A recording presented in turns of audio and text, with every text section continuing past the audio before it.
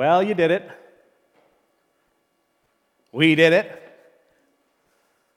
We made it all the way to part 5 in our series, Faith Catalyst. We've been looking at 5 things that God uses to grow our faith big. Every once in a while, I get struck by things, and this one keeps striking me. I kind of forget about it for a while, and then it strikes me again as amazing. And as you go through the Bible, all the way back to the beginning of the Old Testament and all the way through to the very end of the New Testament, you see people and God and people working together. God repeatedly working in partnership with people. We work in partnership with God through trust. And then it strikes me at a different level, because I'm a people too. And I realize, again, in these special moments, that He has chosen to work in partnership with me. And that struck me again last week when I was away at district conference. I had a couple of moments, honestly, that were strangely humbling and encouraging at the exact same time. My God uses me. My God works through me.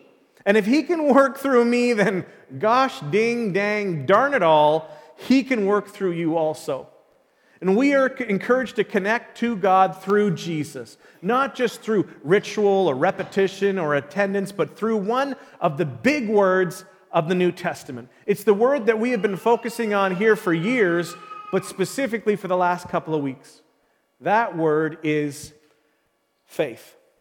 It means trust. It means confidence. God, I'm placing my trust, I'm placing my confidence in Christ as my Savior. I believe that Jesus paved the way for me to reconnect with God. And so we connect to God through Christ through an act of faith. Now, I bet many of you, you're not really super big Bible trivia fans. And I have no desire to out you on that kind of thing. So I'm going to tell you things today like you already know them, okay? And then later on you can wink at me and say, I had no idea, all right? But thanks for not making me look goofy in front of other people, all right? So wink, wink. Here's the first thing. We all know that there was a quiet period in the biblical intertestamental history, right? I mean, there's from the end of the Old Testament or the Old Covenant until the beginning of the New Testament or the New Covenant. The period in between those two was 400 years. 400 years from the end of Malachi until the beginning of the events in the New Testament, from Malachi to Matthew. But the Old Testament is what sets up the amazing event in the New Testament. So sometimes this is called the 400 years of silence. 400 years of separation. So that no one could just think that they had strung together the events from here with here. No one from the first part was around when the second part started. Big gap. But the theme of the Old Testament is that humanity broke their relationship with God. And here's a key part that I know you also already know. The thing that the Old Testament that broke the relationship between God and humanity, the very thing that the New Testament addresses. It's the issue of trust. Humanity was separated from God because in the beginning, the first two people who ever lived said something, acted in a way as if they were saying something that basically all of us have said in our own way. We say, God, I don't trust you. We don't think that you have our best interests in mind. We know the difference between right and wrong, and we think that you are keeping something good from us. And at some point, we've all done something that violates our own conscience, or maybe even violates the will of God. We did it because we thought that we were going to miss out on something. We didn't trust God to provide the best for us. We went in search of our own best. We trusted our own desires more than the promises of God. We thought we could see the situation and understand it better than God. And that's how the whole mess started. And it started because they decided that God couldn't be trusted. So it would make sense that when Jesus came back, he would focus on repairing this thing in the same way that it was broken. And what was broken was trust. So you come back into God's good graces. You become a child of God, not through doing a bunch of really good things. The relationship was not broken primarily by doing a bunch of bad things. It was broken through a decision. We don't trust God. So it makes sense, and we shouldn't be surprised that in the New Testament, we discover that the relationship is healed through faith and through trust. My faith and your faith are incredibly important to God. It is the essence of our relationship. And when we talk about the road trip and being in earnest pursuit of Jesus, that is all language that is designed to emphasize the growing trust relationship between us and God. The growth that we talk about is the growth of our faith. As our faith grows, your intimacy with God grows. It is the development of our faith, that confidence in God that gives us the Christ-centered, Spirit-empowered, peace-inspired relationship that God longs for us to have. So consequently, throughout our life, God is working constantly to grow our faith. He is using these 5 things, maybe not exclusively these 5 things, but he is using these 5 things in your life right now. The first one we talked about was practical teaching, and then we talked about providential relationships, that God brings people into our lives, and while they intersect, exponentially good things happen. And next we looked at private disciplines as one of the things that God uses as we participate, we choose, that God uses to grow our faith, to open new doors for us. Praying on your own, doing that, making it a discipline, learning to trust God with your finances and giving on your own. We've listed out a whole bunch more at into1.ca under private disciplines. Everyone needs to have a growing edge. So, what's your edge? Where's the area that you're growing in today? Have you put it off until later? Today we're going to look at personal ministry. We'll come back to that in a minute. And then finally, next week, we're going to finish this series off by looking at pivotal circumstances. And this is about things that happen in our lives that we can't forget. They are in there. They are indelible. We remember, and then that they can push us in faith one way or the other.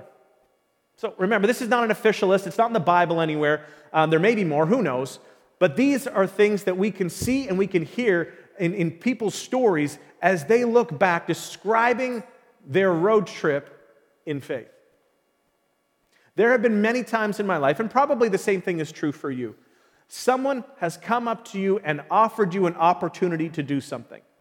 Maybe somebody talked about a need, and you went, wow, I should respond to that need. I connect with that in some sort of way. You offered yourself in some sort of capacity.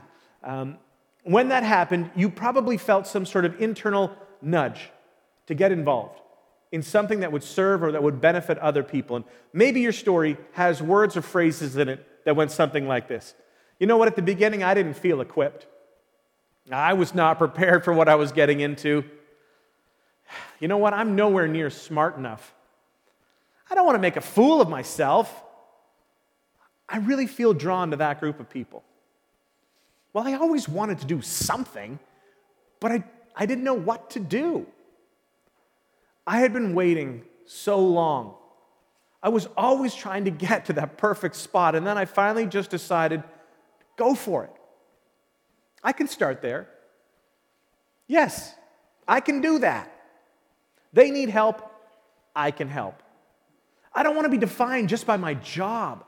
I want to have some other opportunities. I realized that it wasn't guilt. It was opportunity. It was an opportunity for me to take another step. Maybe God is the source of that nudge, that feeling that I get inside. And I want to be obedient to God. So let's take that next step. Today I want to highlight that little bit of fear that we all have, the fear that holds us back. Maybe right now, you are in the middle of a tug of war with God. Maybe it's about something just like this.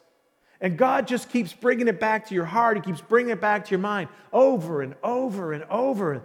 The issue of the wrestling match is not so much just the benefit that some people will get if you get involved, the people that you would be involved with. The issue is not just that these people need help and somebody should help them. Maybe God wants to use somebody or something outside of your comfort zone to stretch and to build your faith. He's inviting you outside of what's comfortable. Maybe He's inviting you outside of your skill set. Maybe He's inviting you into what your skill set really is that has just remained undiscovered. Maybe He's inviting you outside of your environment of experience. Maybe you're in this tension right now. Maybe you remember the last time this tension occurred. Maybe your time is still coming. But this is something that God will use over and over and over again in your life to help you reach another level of faith. This is a faith issue. Like last week wasn't finance, it was faith. This is a faith issue again. God wants to exhaust your faith muscle so that He can build it up stronger. And one of the best examples of this also just happens to be some of the best known stories in the Bible. And we love watching this happen to other people, right? But it can be great in our lives as well. So embrace it and power up. We're going to Matthew chapter 14. We're going to start at verse 13. In the middle of this story, that you're probably going to recognize it at least a little bit, there is a conversation, and Jesus is talking with His disciples, and it's just gold what He's got there, okay? It might describe better than anything else this issue that all of us wrestle with at some point on our road trip of faith. Verse 13. When Jesus heard what had happened, He withdrew by boat privately to a solitary place. And what He had just heard was that his cousin John had just been put to death by Herod. Okay, so hearing of this, the crowds followed Him on foot from the towns. So 14, when Jesus landed, He saw a large group and He had compassion on them and He healed their sick. And as evening approached, the disciples came to Him and said, "This is a remote place, all right? And it's already getting late. Send the crowds away so they can go to the villages and buy some food for themselves." These people walk around, for the better part of a day, searching, looking for Jesus. And then they find Jesus. But everyone's tired. And I think this probably had a lot to do with what the disciples were feeling too. I think the disciples were probably hungry themselves. So instead of saying, "Hey, Jesus, we're hungry," they say to Jesus, "I think the crowds of people are getting hungry." But this is where faith and service, the tutorial, kicks in. So verse 16, Jesus replies and He says, "They do not need to go away. You give them something to eat." And that right there is the tension. If you are not facing it now, you will face this. It's the tension that you sense when somebody has a need that needs to be met. You sense that there is a ministry, that there's a need, and there's something in you that kind of goes out to that. You connect with that, and you sense a need, and then there is the nudge of God that says, you meet it. And you think, no, that's not how it works. I don't meet those needs. I pray for those needs, right? I pray for, and then I wait for God or for somebody else to fill those needs. God, please send someone else to deal with that, to meet all those needs that I can see. And God will nudge you sometimes and say, "No, I want you to do it. You are the plan." And when you think of those situations, you think about what you don't know. You think about what you don't have. You think about what you can't do. And God might very well be nudging you. It's not guilt, but He is letting you know that He wants you. Now, don't worry, because the disciples know exactly how you feel. They do exactly what we do in these situations. They start making excuses, right? Verse 17, well, we have only got 5 loaves of bread and 2 fish. Obviously, we can't do it. I mean, we checked. We did a quick inventory. We're not prepared, not equipped for this. In verse 18, Jesus says, bring them here to me. Jesus, this is all we have. Okay, bring me what you have. But I barely know anything. Okay, bring me what you have. I'm so busy. I have no time at all. Bring me what you have. I've never done anything like that before. Bring me what you have. I don't have enough experience. Bring me what you have. They did what they knew how to do, trusting that Jesus was going to do something that only Jesus could do. Verse 19, and He directed the people to sit down on the grass.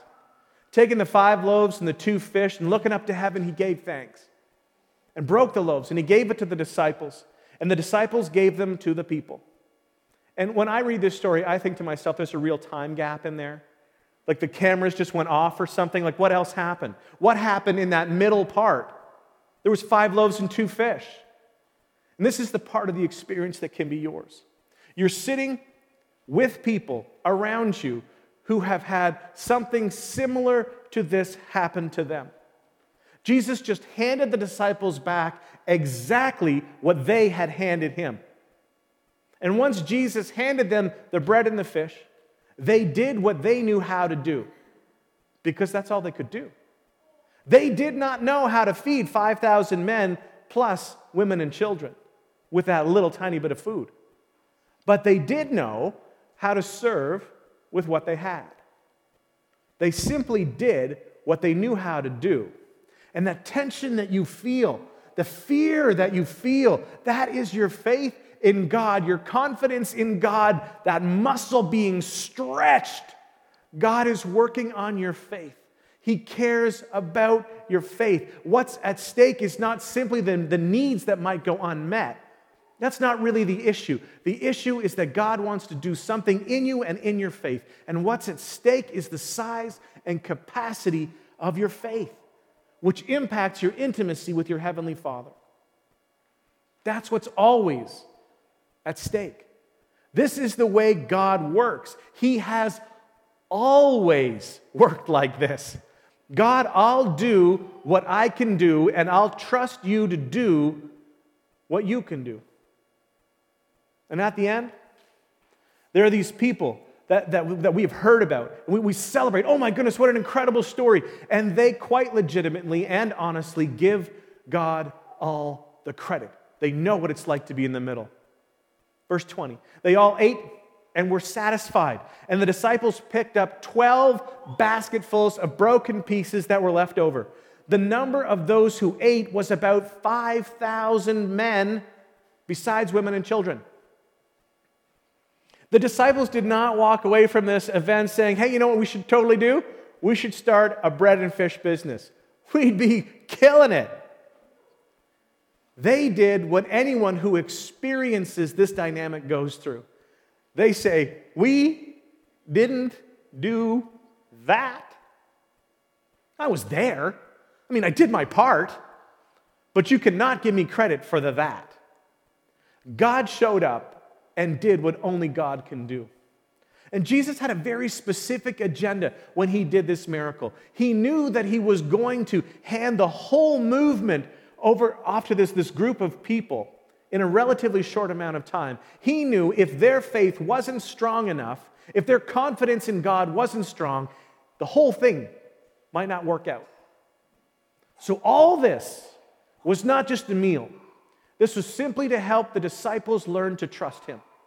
So as soon as class 101 lets out, He sends them straight on into 201.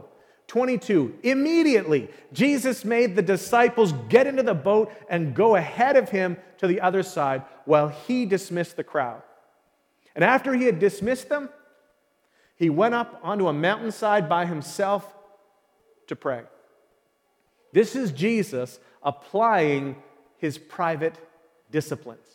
It's not just something for us, right? This is something that Jesus modeled in his own life. He practiced these things. And then later that night, he was there alone. Verse 24, and the boat was already a considerable distance from the land, buffeted by the waves because the wind was against it.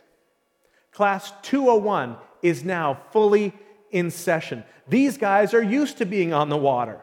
They know what they're doing on the water. They get about halfway out in the dark, and they're having trouble making progress. And this is something that they are good at. They trained for this.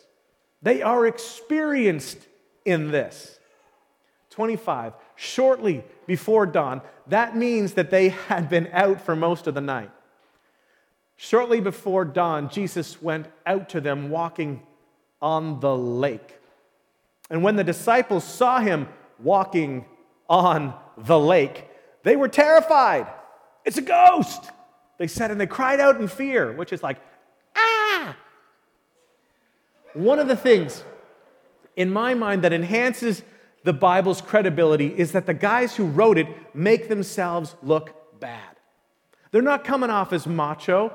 Matthew is on the boat. Matthew is an eyewitness of all this. Matthew is the guy who's writing this down. Matthew is saying, I thought he was a ghost. I got scared.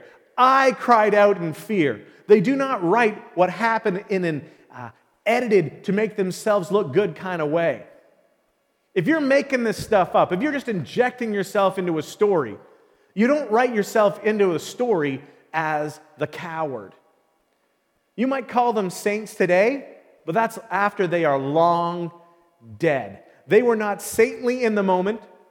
They were very, very human in the moment. Just like I am very human in the moment.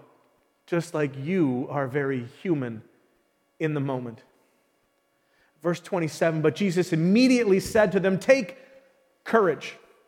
It is I. Don't be afraid. And then Peter gets an insight. Not that long ago, I was standing in a group of more than 5,000 people, and I gave them what I thought was 5 loaves and 2 fish.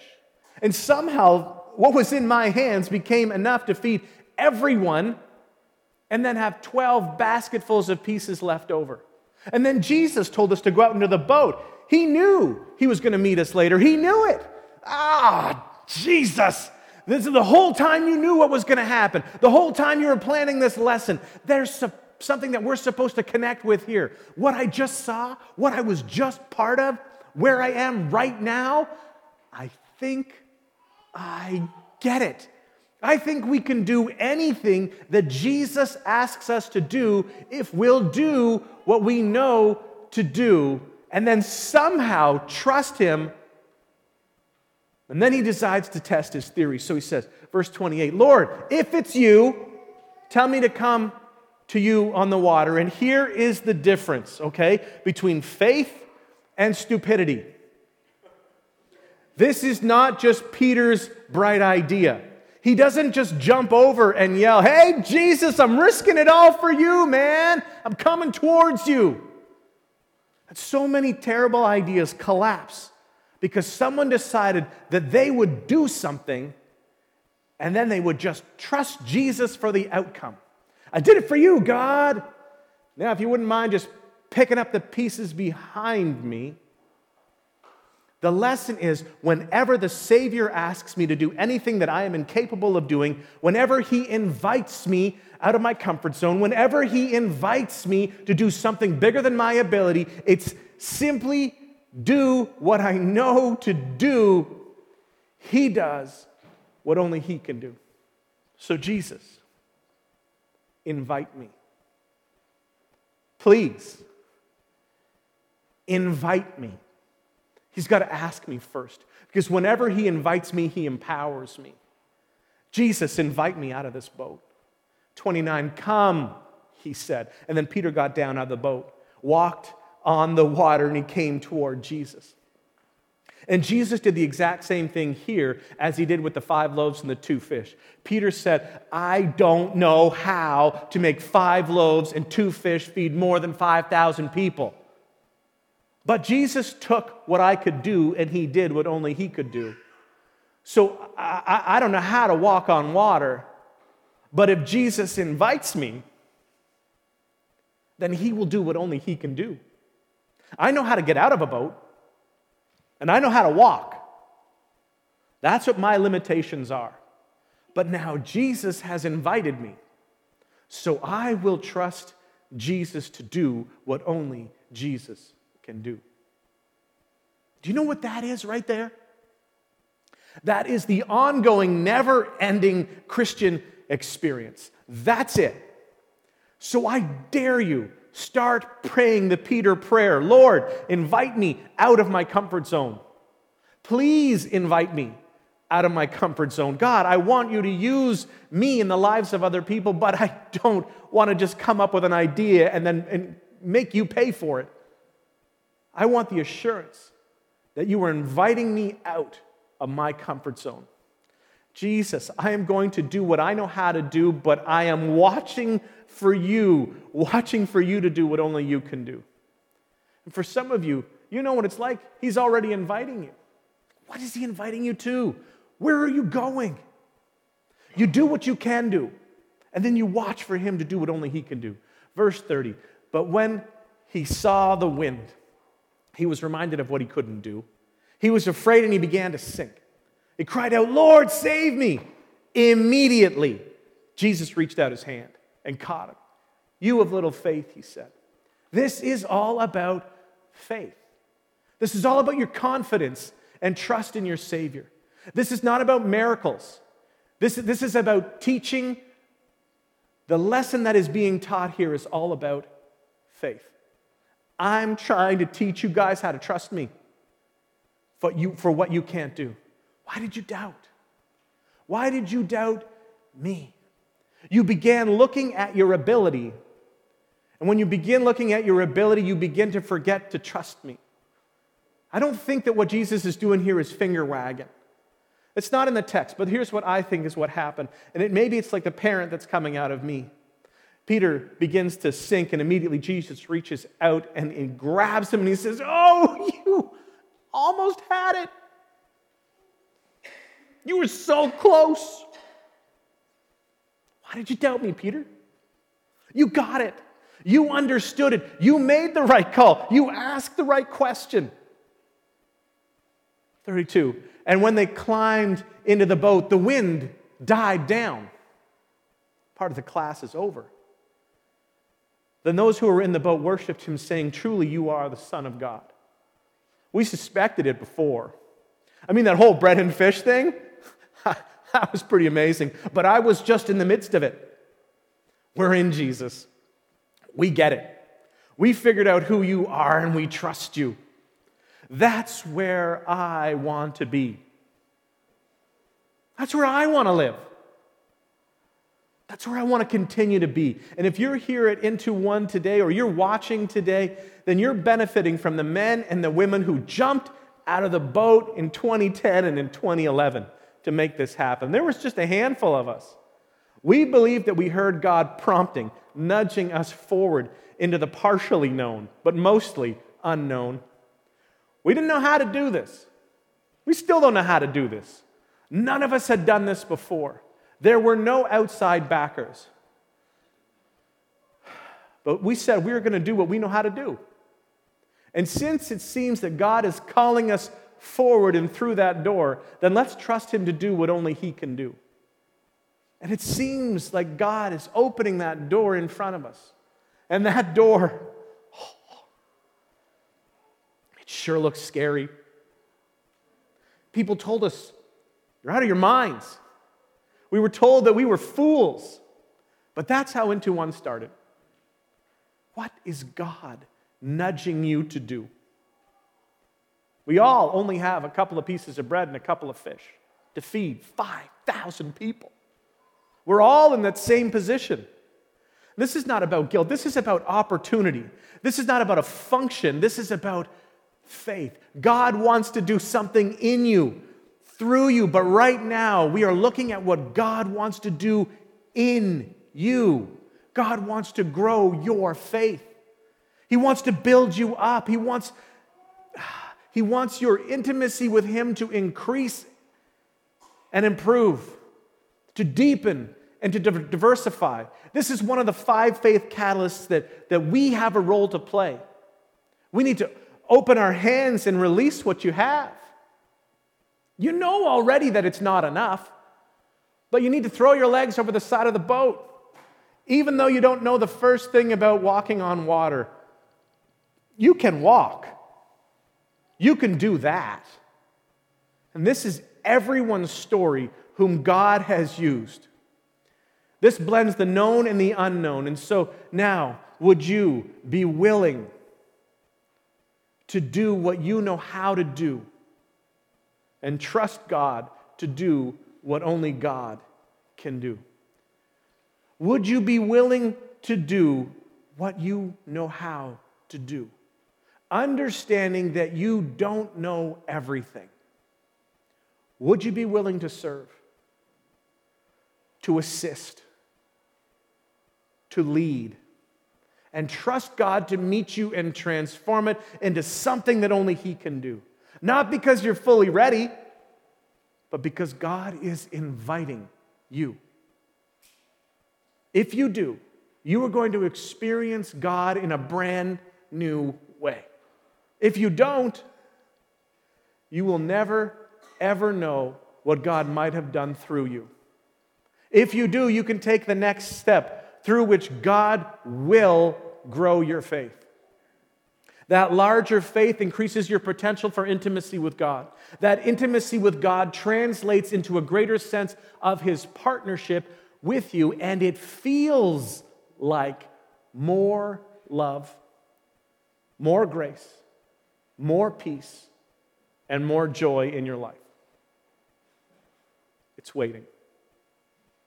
Kind Father, this is how you work. We've seen it throughout history. These nudges are the way that we begin to experience the voice of your Spirit. And God, we want to hear more clearly from you. We want to be people of discernment and growing faith.